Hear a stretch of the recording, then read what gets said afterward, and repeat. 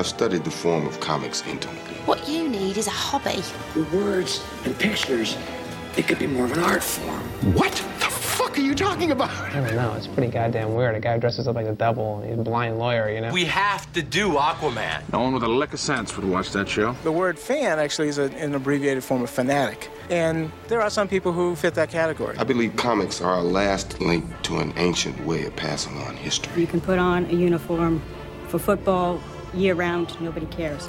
Basketball year-round, nobody cares. Put on a Star Trek uniform, people get a case of the giggles. Yeah, hi. Somebody told me they make comic books here. That's from Superman? Smallville. You have been trying that Jedi mind shit on me since the 8th grade. It doesn't work. Oh, it works. You guys must read too many comic books or something. People do not masturbate in the DC universe. That was the biggest load of crap I've ever heard.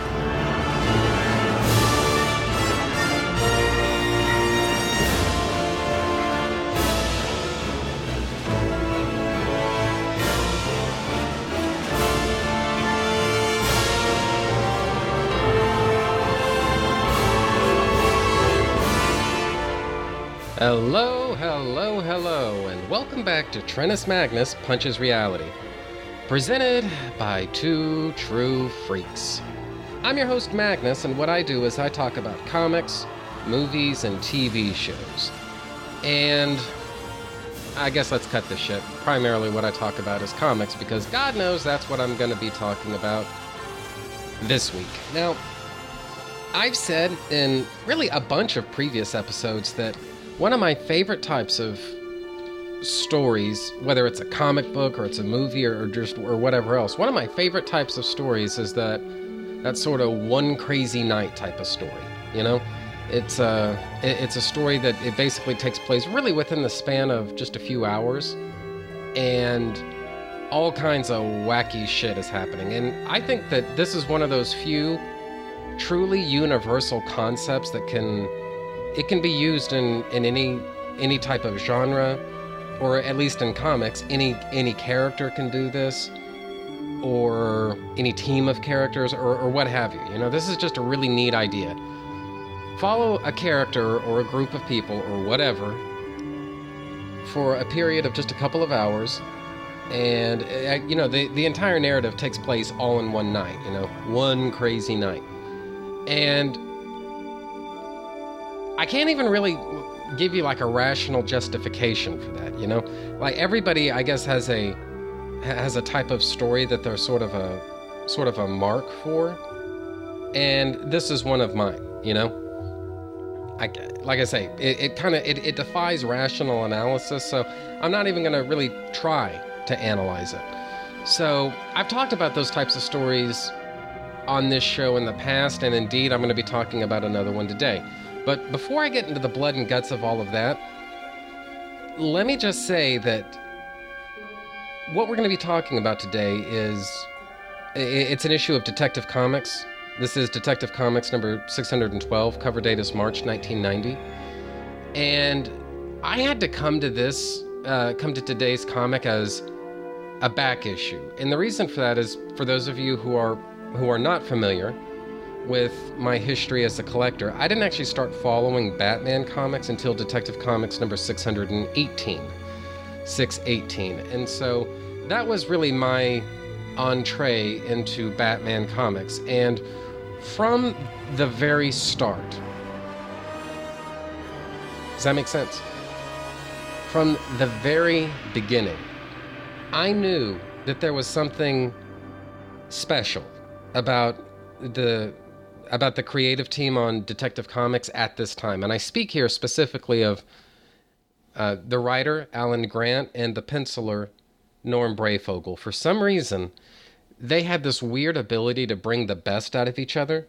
I'm not saying that Breyfogle never drew anybody else's stories well. He certainly did. And I'm not saying that Alan Grant never wrote a solid story that Breyfogle didn't draw, because he totally did. But for some reason, Alan Grant's sensibilities, especially in terms of what makes for a good Batman story, line up pretty much perfectly with Norm Brayfogel's sensibilities about what makes a good story, specifically a good Batman story. So, all around, I'm not quite prepared to call Alan Grant and Norm Brayfogle the Lennon and McCartney of Batman creators. I don't know if I'm quite ready to give them that level of prominence, but I will say that, like I say, they really do work well together. They really do bring the best out of one another. And a good example,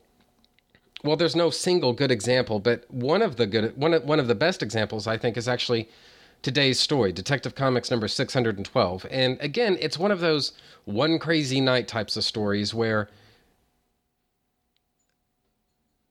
basically the entire narrative takes place in just a few hours, during which time literally anything can happen, anything at all.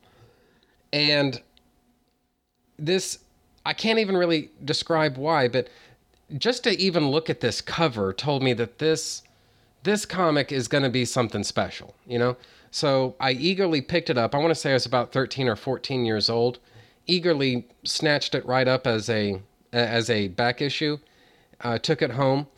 And this is a consummate, done in one type of story where there's no larger narrative that's being advanced. There are no, subplots that are being developed. Literally everything you need to know about this story from beginning to end takes place in this one issue. It doesn't really, hell, I would go so far as to say you could know absolutely, positively nothing at all about Batman and still not lose too much of anything here. Now, obviously, if you're familiar with Batman, you're probably most ideally positioned to enjoy this story. But I'd go so far as to say you could give this comic to people who have never heard of Batman, have never read a comic book or anything, and they would get it.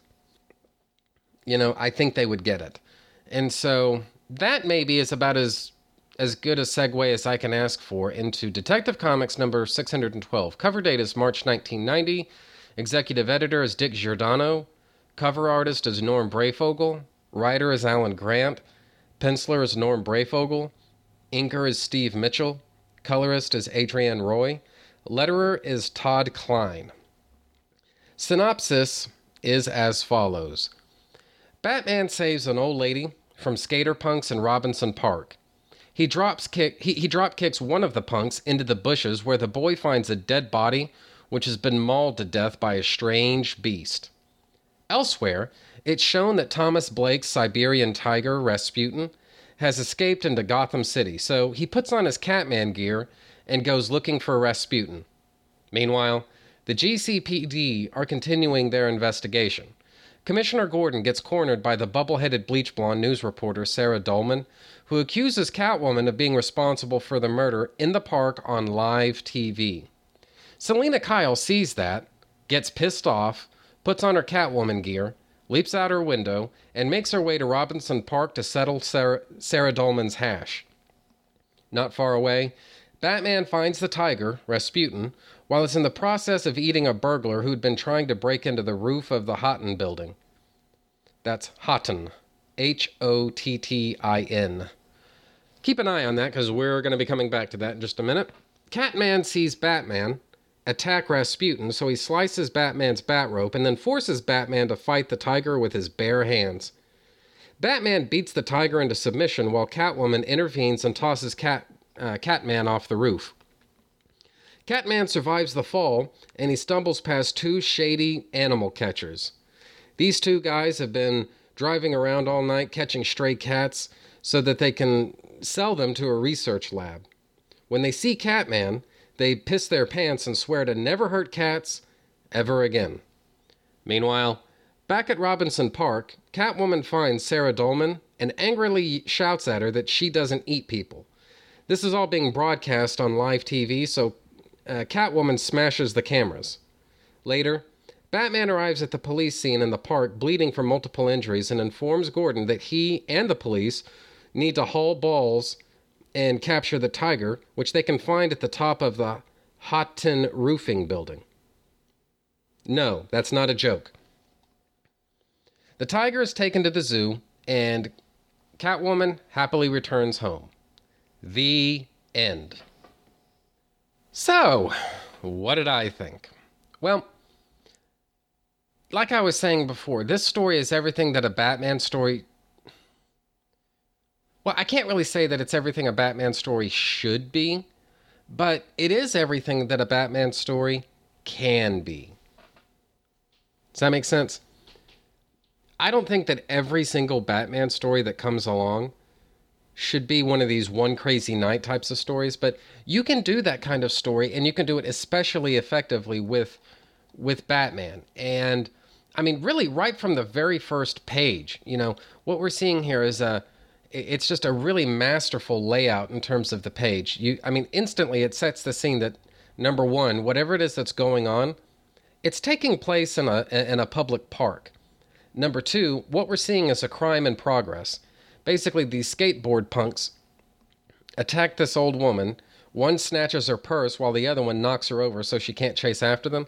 And then they get to zip off on their skateboards. And then when you look closer to the top of the page, what you see is Batman's silhouette swinging around through the city. And it just instantly sets up basically the big picture of this story and everything that comes from it. And it's on page... it's not really so much on page 2, because page 2 is where Batman beats the shit out of these punks.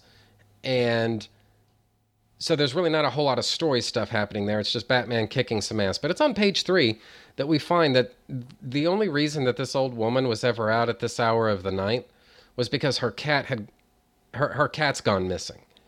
And the reason her cat has gone missing is because those two jerks in the truck that are driving around capturing cats and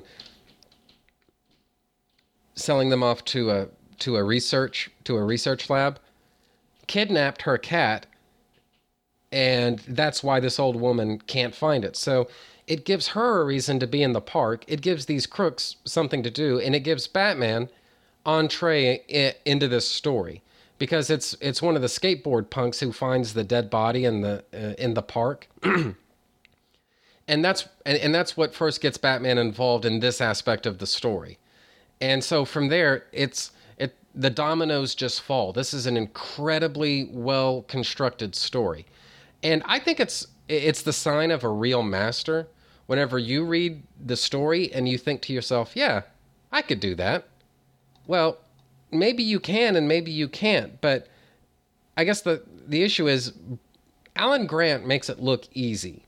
And the fact is there are so many moving parts to this story, a deceptive number of moving parts to this story, a lot more than you might think, because it looks like it's really just two stories with Batman chasing down the tiger and then maybe as kind of a subplot, Catwoman attacking Sarah Dolman. But really, there are a lot of moving parts here, and everything that happens in this story happens because of things that the characters are doing, either to each other or else that are happening around them, and then they're reacting to, you know? And, you know, nothing in this story happens arbitrarily. Everything happens from actions and decisions that the characters are making. And, like I say, it's the sign of a master that you don't necessarily notice all that until you start going over things with a fine-tooth comb. And this is just an incredibly well-constructed story from a technical standpoint. But, you know, I'd kind of have to be a little stupid to overlook the art. I mean, like I say, you've got that amazing first page where it on a visual basis sets up literally everything that happens in this story. But it also gives you kind of a flavor of the story, you know? And it, again, is the sign of a master that Breyfogle can do so much in just one page. You know, tells you everything you need to know with just one page. It's just really awesome. That's what I'm saying. And, you know, this whole takedown of the skate punks, it's just really well done. And it's just really masterful visual storytelling, you know?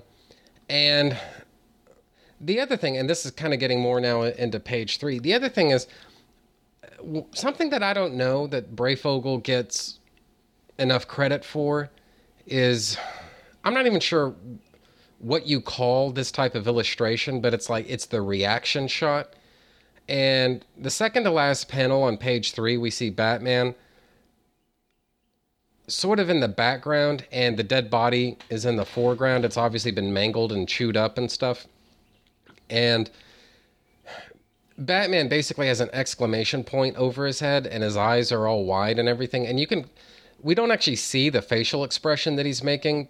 And I think maybe the story is better for that, because now his expression can be whatever you want it to be, you know? And this is just a really neat way to construct the page. This is just, I love this. I just eat this stuff up with a spoon, you know? Because in a lot of ways, this really is my era of Batman. You know, this is the era of Batman that, you know, when I got in on the ground floor. And this is basically what I want from Batman, you know? Just, it's really neat. As to page 4, this is where Thomas Blake puts on his Catman gear. And I must say, this was the first exposure that I ever had to Catman. And I didn't really know a whole lot about Catman even after this. I mean, I knew the basic shtick of it, you know. Thomas Blake is obviously a criminal. His alias is Catman. And maybe it's just the costume that he wears, but I wanted to know more about Catman. And so, yeah, Secret Six was a pretty good book for that. And I kind of like the idea of a character called Catman. I don't even know why, but this is just really neat. I like this. And plus, he's just got this really, like I say, just this kind of garish costume. It's this kind of goldish, orangish, yellowish type of a thing. And it's a little 90s, I'll say that. Not in terms of having like shoulder pads and all those unnecessary pouches and all that stuff, but the way his belt kind of hangs on him and that giant emblem on his chest and all that, it just seems very 90s to me for some reason. And that's not an insult either. I mean, to me, that's positive. So definitely I like that. And like I say, I wanted to know more about Catman after reading this story, but I don't think Alan Grant and Norm Brayfogle ever did another Catman story. Or if they did, I'm just blanking on it. I don't know. But I don't think they ever did. I think this is pretty much it right here. So getting into page 5, this is where Gordon ends up getting a little bit cornered by Sarah Dolman, the newscaster. And, you know, guys, we've all seen news stories like this where the newscaster tries to present the story in the most lurid way possible. And I'm sorry, the only logical explanation for what happened in the park is it's not murder. It's that whoever the dead body is in the park, and I don't think we ever actually find out, but whoever that dead body is in the park, he was obviously mauled by some kind of animal. You know, some kind of animal did that to him. And yet Sarah Dolman is determined to turn this into some kind of a case of cannibalism. And this isn't because of the evidence. It's actually in spite of the evidence. And Gordon even kind of jumps her shit about it, too. He says, I told you, we're looking for an animal. When we find it, I'll let you know. Until then, I thank you to keep your lurid suppositions to yourself. And basically just tells her off on live TV.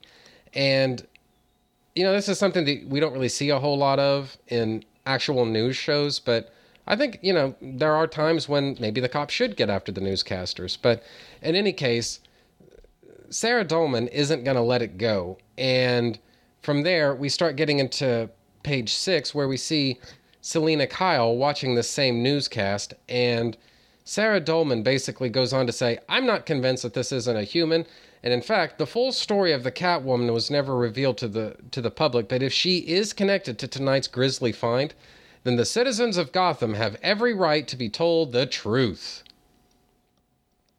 Which, of course, is absolute horseshit. But nevertheless, you got to chase those ratings, buddy, so She's just saying whatever it is she has to say. And I don't know, this is just so true to life. You know, I find this, you know, in this story of you know, guys in capes who jump off of buildings and stuff like that. This is just one of those relatable, real world types of things where, yeah, you don't need a whole lot of imagination to see, I don't know, like the truth of it, I guess is what I'm saying. And so from there, we get into our first little interlude with these cat kidnappers. And, you know, they're basically going back and forth about, you know, between each other, basically talking, I guess, trivia about cats. And, you know, honestly, the conversation that they're having with one another is, I don't know, it's a little scholarly for what you would imagine are common garden variety scam artists, you know? One of them says, I mean, it's hard to believe the ancient Egyptians even worshipped them, meaning cats, that they even worshipped cats. The other guy says, yeah, you take history last year? Old Dawson told us about some geek busting open a pyramid, found a 250,000 mummified cats inside. Other guy says, wow, really? Holy shit, what do you do with them? And the guy says, sold them to Liverpool, England for fertilizer, which is kind of funny. But at the same time, you know, it's a little hard to believe that garden variety scam artist thieves like this would, I don't know, that they'd remember something. They'd have recall of something like that, you know? So, I don't know, whatever. It's funny, so, you know, you're really not supposed to think about it too much, but there are a couple other moments like that in the story where you do kind of get taken out of the story by how knowledgeable these guys are about cats. You know, for people who are just in it for the money, they sure seem to be kind of experts. So, anyway, elsewhere, you've got Catman. He's swinging through the city, and he's kind of doing, honestly, a lot of the same type of stuff that Batman does. And, you know, swinging around on buildings, and he's got this retractable grapple line, and it's just really neat. And he's kind of borrowing a lot of, I don't know, sort of the Batman visual largesse.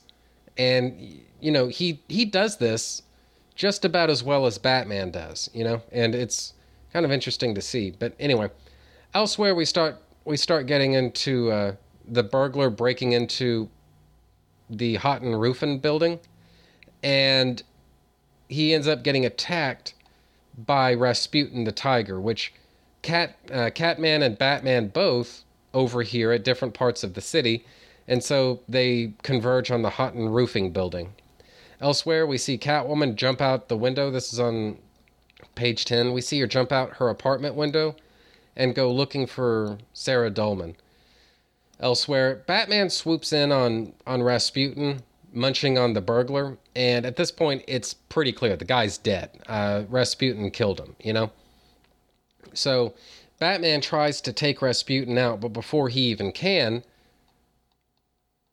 Catman basically cuts Batman's line with a catarang, I guess, and Batman smacks his head on, this looks like the side of the building here, and he's, at least for the moment, down for the count.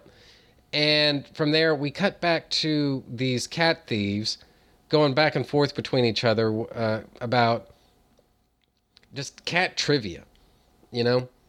And one of the thieves says, man, this is nothing. Scottish people used to roast cats alive. I bet that was a racket. And the driver says, they ate cats in Scotland? And the other guy says, nope, they just roasted them. They figured if you burned a succession of cats for a week or so, the noise summoned up the devil himself. The driver says, did it work? Other guy says, nope, but it did lead directly to the invention of bagpipes, which is a little bit of a musical crime against humanity there. Now, excuse me while I get a sip off of my Coke here. I've been running my mouth nonstop for, it's been like 15 minutes now.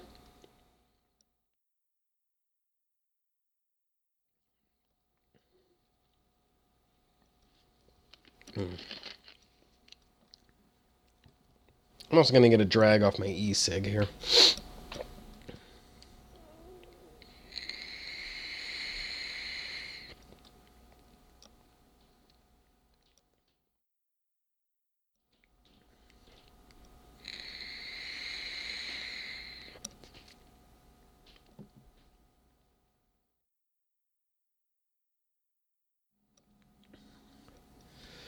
Anyway, so to get back into business here, this is page 13. This is sort of the Adam West moment of this story, where we see that Catman basically has Batman roped to an antenna on the roof of the building, and basically keeps him in place so that Rasputin can kill him and have his dinner.